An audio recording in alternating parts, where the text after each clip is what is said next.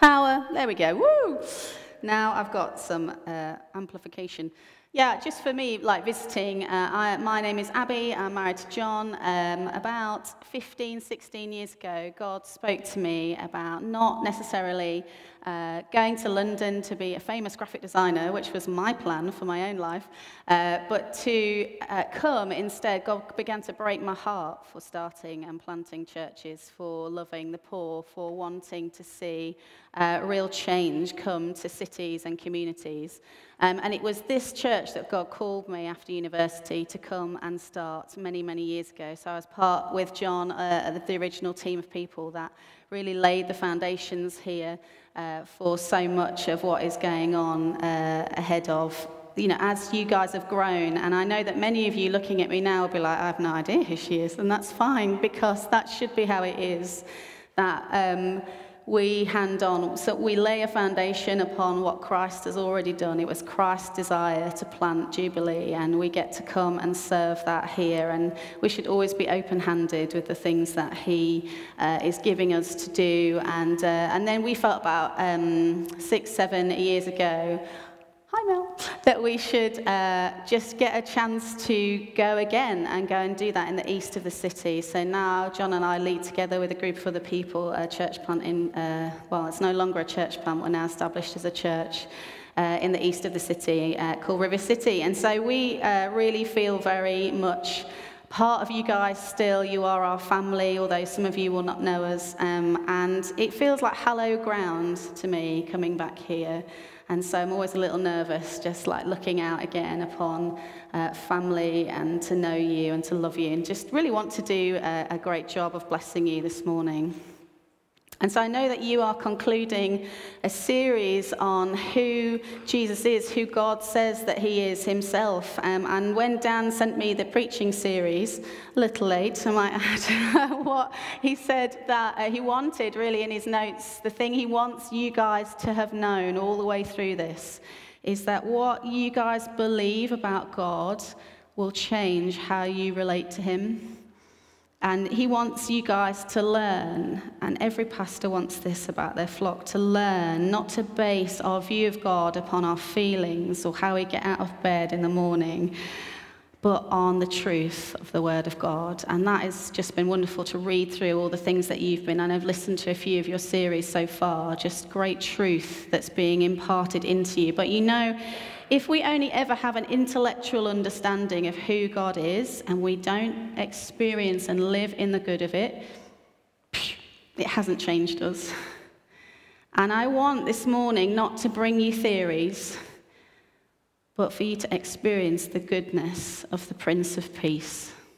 And so we've reached the very end of the series, He is, and today we're looking at He is the Prince of Peace. I know that during Advent you've been looking at this prophetic word in Isaiah about Jesus is coming. Hundreds of years before Jesus came, Isaiah prophesied there would be a baby born that would be known for a number of things. And Isaiah 9:6 says this, "For unto us a child is born, unto us a son is given, and the government will rest upon His shoulders, and He will be called Wonderful Counselor, Mighty God, Everlasting Father, Prince of Peace." And this is not just a mere title. The Queen has got many regal titles, and Prince Charles is so-and-so of Duchess and blah, blah, blah, wherever. And he's got all these posh titles, doesn't he? But this is not what's going on here. You see, this is not just a title for a king, although that is very befitting for Jesus.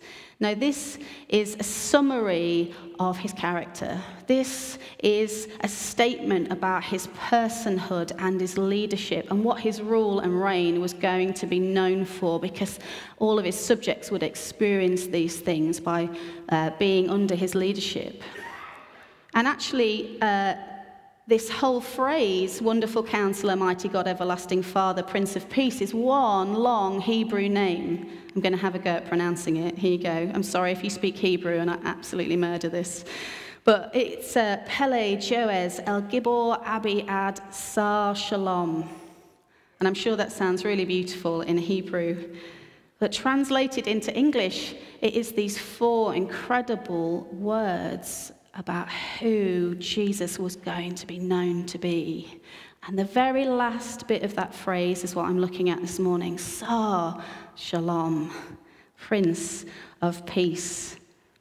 And just before I look at that phrase in a bit more detail, I wanted to help us just restore some wonder around the Christmas story this morning. I don't know if you're like me, but I've been a Christian many years now, and the Christmas story can be a bit like, yeah, that's nice, because I'm so familiar with it. I'm so like, oh, that's great, we're going to look at the Christmas story again, and I just miss sometimes a connection with the wonder and the awe of what God did, self-revealing himself through the person of Jesus at Christmas time. And I read this incredible theory about the birthplace of Jesus this week, and I wanted to share it with you so that you captured a bit of awe and wonder again this morning. Is that all right? Is that all right? Wonderful. I'm a massive extrovert, so like nodding and going, yeah, and some African clapping is absolutely fine with me, so feel free, okay? So I read this theory by a chap called Alfred Edersheim, a Jewish scholar, this week, and it suggests that Jesus, the Prince of Peace, may have been born in a place in Bethlehem called Migdal Eder, and that's translated as Tower of the Flock. You know, and there's actually lots of controversy. No one can quite decide where Jesus was born. Was it a stable? Was it a cave? Was it a back room? But this guy, Joseph Edersheim, he suggests that perhaps he was born in a tower, in a stable attached to a tower that was used by shepherds to watch over special sacrificial flocks for the temple. So when sheep were born and they were going to be used as temple sacrifices, they were born in a certain place. And they were looked after there from birth to temple sacrifice. And at this tower was a stable attached where ewes delivered their lambs. And in addition to this, it says that when these lambs, which met the requirement for the Passover sacrifice, were born, if they were found to be perfect, without blemish, a few would come along, then the shepherds would wrap them up straight from being born in cloth, in swaddling. And they would also then lay those lambs in a feeding groove on the floor in a manger. And it was all happening at this place called Migdal Eder, this tower of the flock, and they were kept there safely to prevent them having any harm done to them. And isn't it interesting that when the shepherds are greeted by these angels, the angels don't tell them where to find the baby. They give them signs to look for. He will be wrapped in swaddling clothes and laid in a manger. And they knew exactly where to look. Isn't that interesting? And so for me, I was like, whoa, this is amazing. And there's a number of other things that he goes on to say, that there was a history of Jewish women giving birth in this stable. Apparently in Genesis 35, that's where Rachel gave birth to Benjamin. And Benjamin is given 2 names. He's known as, firstly, as son of sorrow, because of course she's dying as she gives birth to him, but then his father renames him son of my right hand. And these are both names then given to Jesus, possibly in this same place. And in Micah 4, you get this really strange prophecy about a godly king being born through a woman who's in labor and linked to this tower of the flock. And this godly king who was born would be one who would restore God's people and lead them to into victory over evil. And this messianic figure would ultimately bring peace, because he would establish God's rule among the nations, ruling forever. And we can't know for sure if this was the birthplace of Jesus, but if those details are correct, then it shows that God planned the birth of Jesus. And we know this, don't we, from other sources, thousands of years before it happened.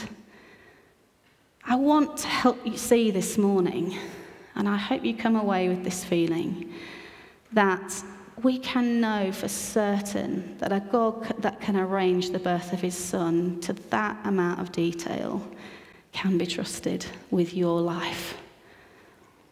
And I want you to know for yourselves the peace of his rule and reign can and will permeate your lives today. And it's this that I want to speak to. I hope that today you will meet with the Prince of Peace himself. In fact, Prince of Peace, would you just come and presence yourself with us again? I know that you're always here, but let us be more aware of you in our minds and in our hearts. Just take a moment. Rest. Let's close your eyes and know that the Prince of Peace is with you today.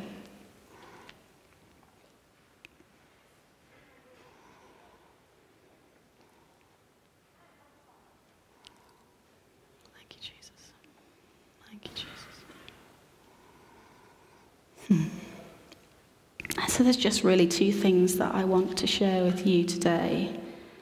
I want to remind you who this Prince of Peace is. Who is this Prince of Peace? And secondly, how then do we access and live in the peace that he promised? So firstly, who is this Prince of Peace?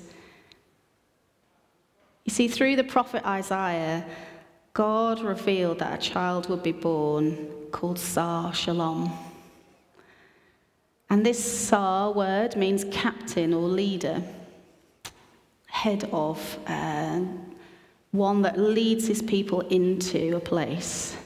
And Shalom is the Jewish word for wholeness, completeness, being brought into a place where everything is resolved, where your lives or something has happened in your life where it's now free from discord. Gosh, who needs a bit of that this morning? Just 3 of you. I think you're fibbing. I know then that we all need some wholeness, some resolution, some completeness to some things in our lives this morning. And when Jesus came into the world, he came to lead a broken world to a place where they could be made whole again. That is the good news of Christmas, is he came to lead this broken world into a place of wholeness. And how did he do that? Well, firstly, Jesus was the only one worthy to procure peace between God and man. He came as the ultimate temporal sacrifice. He was born so that man no more may die. He was born to give them second birth, as the wonderful carols that we're singing in this season remind us. He came to reconcile us to God, bridging the gap created by our sin and our wrongdoing that just means we cannot find God because there's always something in the way. And Jesus came at the cross and removed that from us. And all you need to do is opt in. All you need to do is say yes. All you need to do is recognize, yeah, there's some stuff in my life that is not okay. And ask Jesus to remove it from you. And angels herald his birth with cries of peace on earth to mankind. Now there was a way for mankind to come back into relationship with God, to know peace with God. Jesus died the death that we all deserve. It was like he took the test that none of us can pass. None of us were good enough in our own right. No amount of works, no amount of study would ever have been enough to get rid of all of this wrongdoing, to get rid of all of this brokenness. We needed him to pass the test for us. It was like he took the test sheet, filled in all the answers, got an A and handed it back to you with your name on it, and you can hand it in as your own. What peace it is to know, as Jesus cried on the cross, it is finished. He's talking about my sin. Hallelujah. He's talking about your sin. It is finished. It's over. There's no more. We are living now in victory in the good of all that Christ has done. And do you know that at any moment of your day, you can remind yourself what is true and has never changed? Because I need reminding about every 30 seconds. Oh, I've forgotten. Oh, this is really hard. Oh, hang on, wait. Jesus lifted me out of this place. I don't have to live like that anymore. I can say no to temptation. I can have the will and the power to overcome this if I choose to remind myself that Jesus Christ said, it is finished. I don't have to turn to this way of living any longer. I told you I was a massive extrovert. Exciting. I love it. I love that you love it. Thank you so much. I love that I remember that you will come with me as Jubilee. I love that we are family together, that these truths, no matter where we go to share them, are true among the people of God. The people of God can live in the good of them and should celebrate them all the time. And because we become so familiar, we just forget. You see also in Ephesians, secondly, his death on the cross dealt with all the discord between the Jews and the Gentiles, but also between all the factions of mankind, all the things that make us feel divided away from one another. It says in Ephesians 2:14-15, it says, "For he himself is our peace. He made the two groups one. He has destroyed the barrier, the dividing wall of hostility, by setting aside in his flesh the law with its commands and regulations. His purpose was to create in himself one new humanity out of the two, thus making peace." Amen and amen that he has done this. And one day we will stand before the throne with myriads and myriads of people, hundreds and hundreds from every tribe and every tongue and every rule and every nation. And God will have brought peace because we'll all stand there knowing we are worthy alongside one another. There's no one-upmanship. There's no person born with more privilege than the other. Everyone has been brought down to realize we are sinners before a Savior, and we could not be here without him. How wonderful that we will meet the King of Kings face to face one day. And there will be no difference between any of us, because none of the things that we've done with our lives will count for anything other than what Christ did for us on the cross. There is peace to know today you don't have to perform, that you don't have to be anything other than loved by God. To know that you are worthy, to know that you are absolutely able to be part of this family that God has created you to know and be part of. That none of us are any better or worse than each other. He has created us to know peace with one another. And lastly, in this part of my talk, but just to remind you what Jesus has done, who this Prince of Peace is. Jesus is the one who has brought peace for our own consciousness. You see, being sacrificed on the cross on our behalf purchased peace for our own consciences, for ourselves. Jesus left this peace as a legacy for his disciples, for all that would follow him with their lives. It says in John 14:27, "Peace I leave with you." This is Jesus speaking to his disciples. "My peace I give you, all who follow me. I do not give as the world gives. Do not let your hearts be troubled, and do not be afraid." He goes on to say in John 16:33, "I have told you," he's like repeating himself because the disciples didn't get it the first time, "I have told you these things so that in me you may have peace. In this world you will have trouble, but take heart, I have overcome the world." Could you just pass me my glass of water? It's just down by Phoebe's bag, sorry, thank you. Otherwise I'm going to start coughing.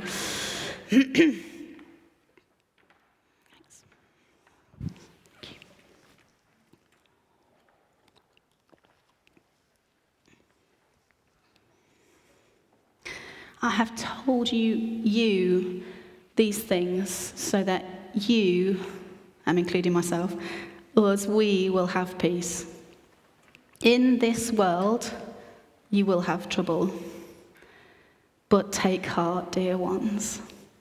He has overcome the world. You see, what's going on here is Jesus is preparing his disciples for the fact that he's going to die on the cross and then return to life. They don't get it at all.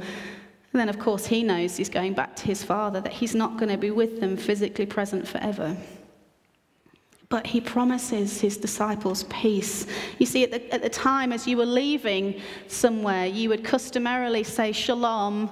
You would bless one another. It was like a greeting that you would say as you entered and as you left one another's presence.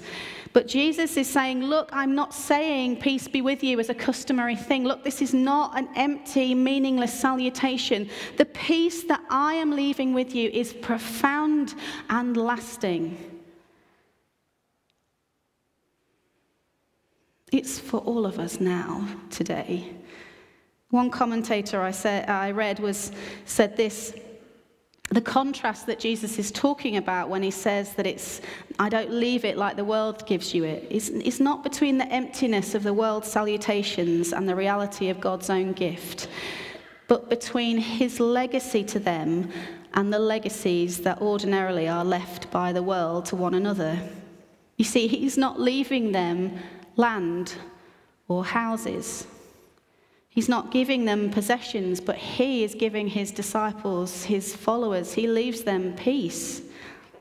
His very own peace. Part of his personhood is always with us by the Spirit. And that is the peace of God that surpasses all understanding. And isn't it also the same greeting that we then see as Jesus victoriously rises from the dead again? We see that he greets the bewildered disciples with, "Peace to you, do not be afraid." You see, he does not make his subjects rich with possessions and houses and stuff that pass away, but he leaves us something even more profound that will go on to eternity. Did you realize that the peace of God will grow in ever-increasing integers in your life, and you will one day enter into it in eternity, and there'll be no barrier between you and knowing full and utter peace? Instead, he's like a king processing through the earth, not like a king that scatters wealth and riches to show how generous he is as a benevolent king. But this king, Jesus, he is here. He has come at Christmas to scatter liberally the peace among those whose lives he touches. Have some peace. Have some more peace. Here's some more. I'm a generous giver. I'm a generous king. I want you to have peace. It's a sign, a mark of my kingdom. Here it is. Live in the good of it of all time. Not got any right now. Have some more. Here it is. It never, ever runs out. His rule and reign was synonymous with peace, and his followers were and still are to be characterized by it also. So how is it that we then access that peace that he promised? You see, we can clearly see from these verses in John that Jesus came to soothe our anxieties and give us a sound mind. The peace that Jesus brought into the world at Christmas is supposed to allow us to be content and rest in him, no matter the chaos that surrounds us. But I wonder if I were just to ask you, okay, so where is it? Do you feel very peaceful right now? Sometimes, most of the time, I really don't. You see, I'm not stood here as one who has cracked it, who knows how to do this stuff all the time. I'm here as one who's preaching to my own consciousness, preaching to my own spirit, preaching to my own heart, reminding myself that peace is available all the time. Another commentator that I read as I was studying for you to serve you really well this morning is that it says, this guy said, if the peacefulness that Jesus came to bring has not yet very clearly shown itself, the reason would seem to be that the Lord's kingdom has yet to come into the hearts of most people. That the Lord's kingdom has yet to come into the hearts of most people. And I have to confess that that's me like 90% of the time at the moment. It's a stressful season running up to Christmas, can't it? It can be like, oh, and then, add a pandemic into that is just really quite difficult. I have 3 young children, one of whom is only 3. I barely can get 5 minutes alone to myself. I like going to the toilet and lock the door and I just pretend I'm having a really large, because I can be on my own. Because it doesn't happen from the moment I wake up in the morning to the moment I go to bed at night. There's someone that needs something. And that's incredibly difficult then to feel like I have peace. But here's the thing, Jesus' peace is not just about getting quiet 5 minutes on our own with him or with ourselves.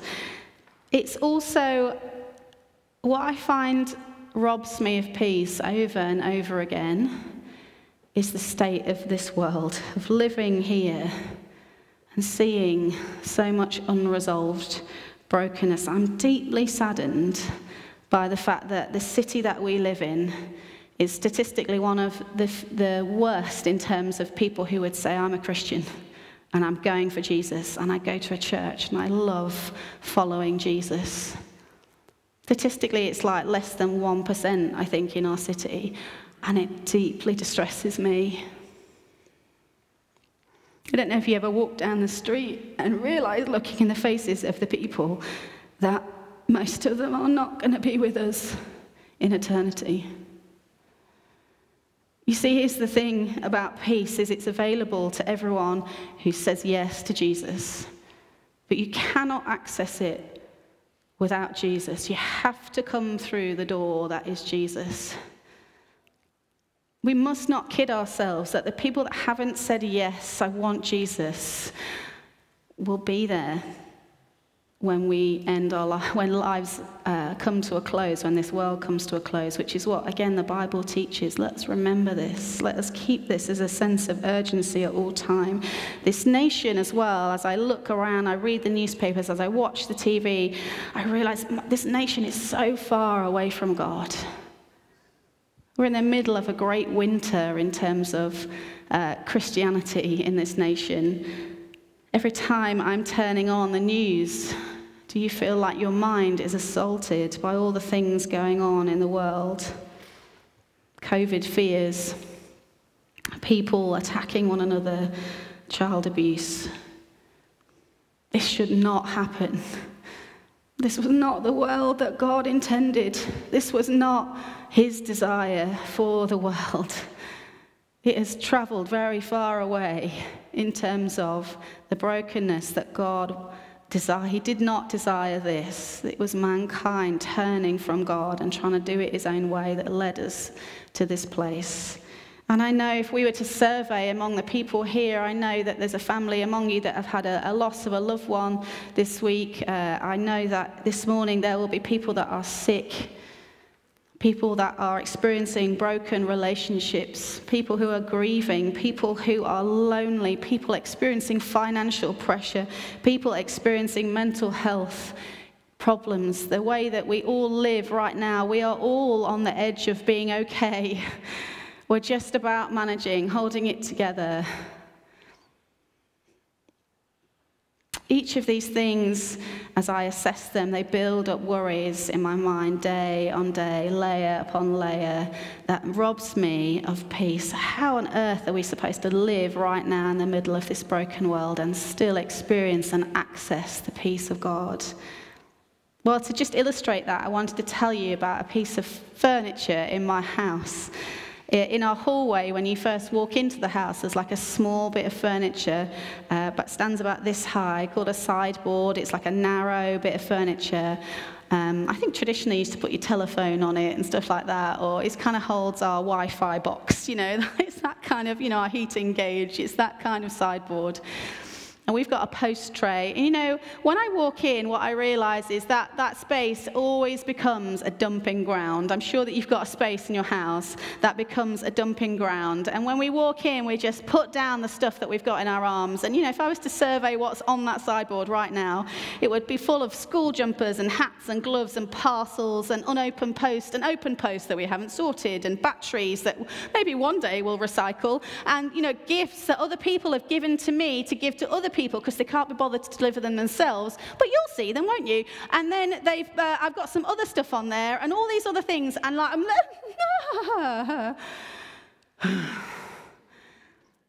and I don't know why I'm telling you about just this sideboard, because every surface in my house feels like it looks like this. And also the floor. I was picking up toys this morning thinking, why am I just talking about a sideboard? Because the floor is like this in our home as well. And you know what? It builds up layer upon layer, and it stresses me right out. I think I'm a secret minimalist inside. When I walk in and miraculously, like when a leap year is happening, that sideboard happens to be clean and clear.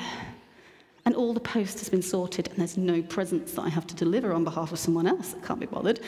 And sorry, that's a pet peeve right now. And I'm too good, I'm too nice, and I say yes too often, so it's my fault, isn't it? You see, when that sideboard is clear, there's nothing else to be done, and I can rest. But when I come in and I see all these things that need sorting, I know all this work that I've got to do.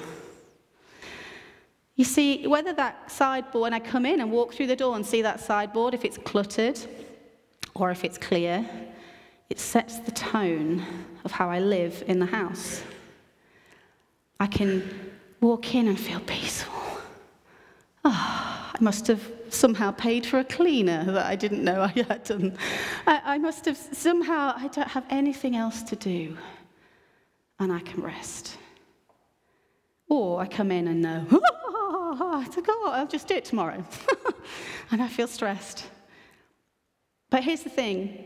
To get to that place where I can rest, I have to go through the process of clearing item by item. I have to go through the process of sorting and resolving where these things go and put them away and deal with each one. And it takes a bit of time, but when it's done, And it's a silly illustration, but it's illustrating something very important. That this is the state of your mind and your spirit when you're assaulted in this world by all the things that we live with day upon day.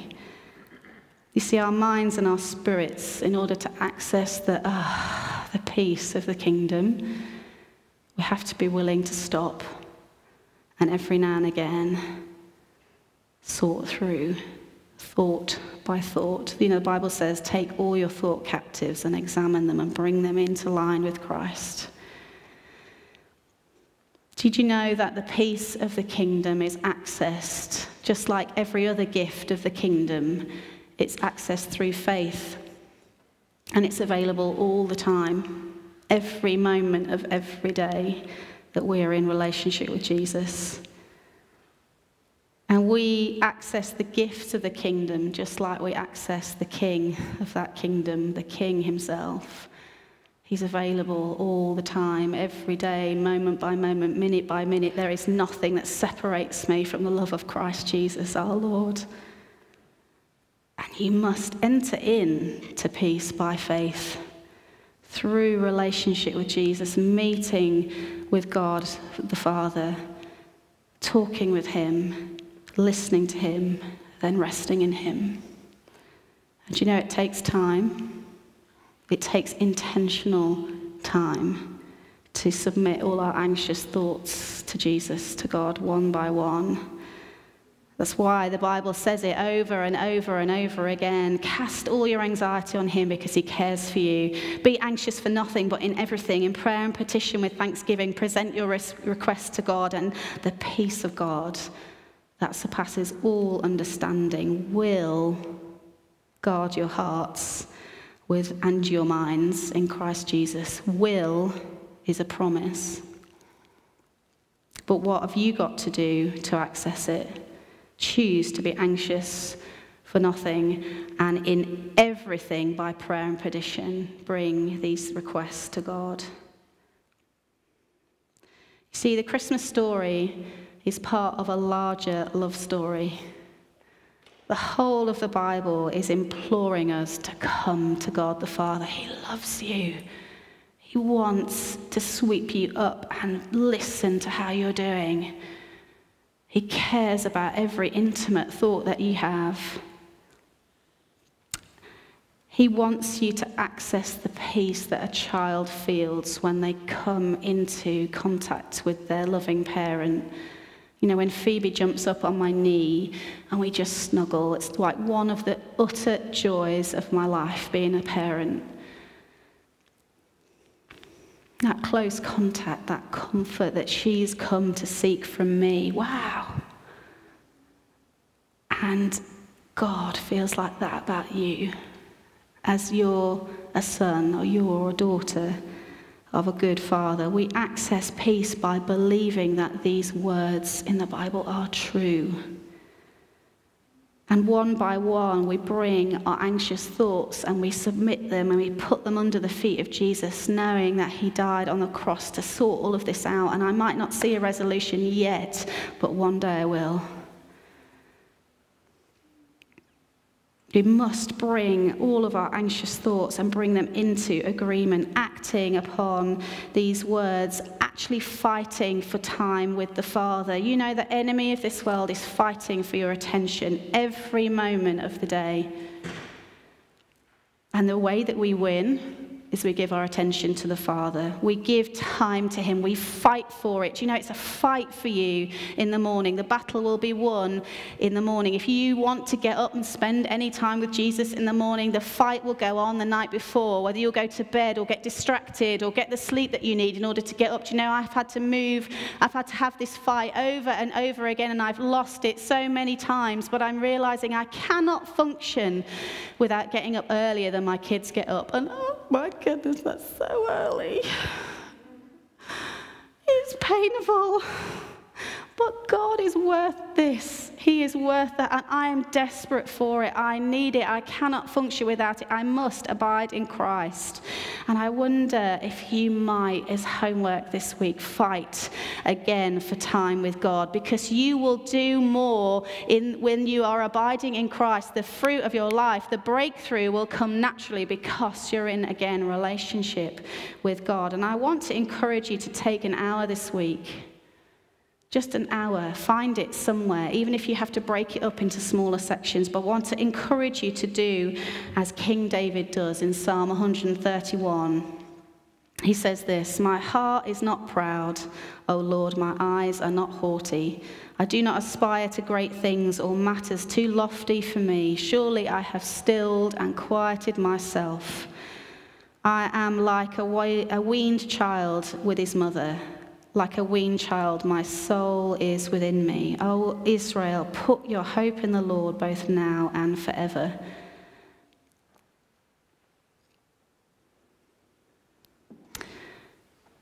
See, David's intentionally come to God. He has come knowing he's a child in the arms of a loving parent. He knows that he can climb up. Some people don't like this picture of imagining yourself climbing into the knee of God. It's a bit familiar.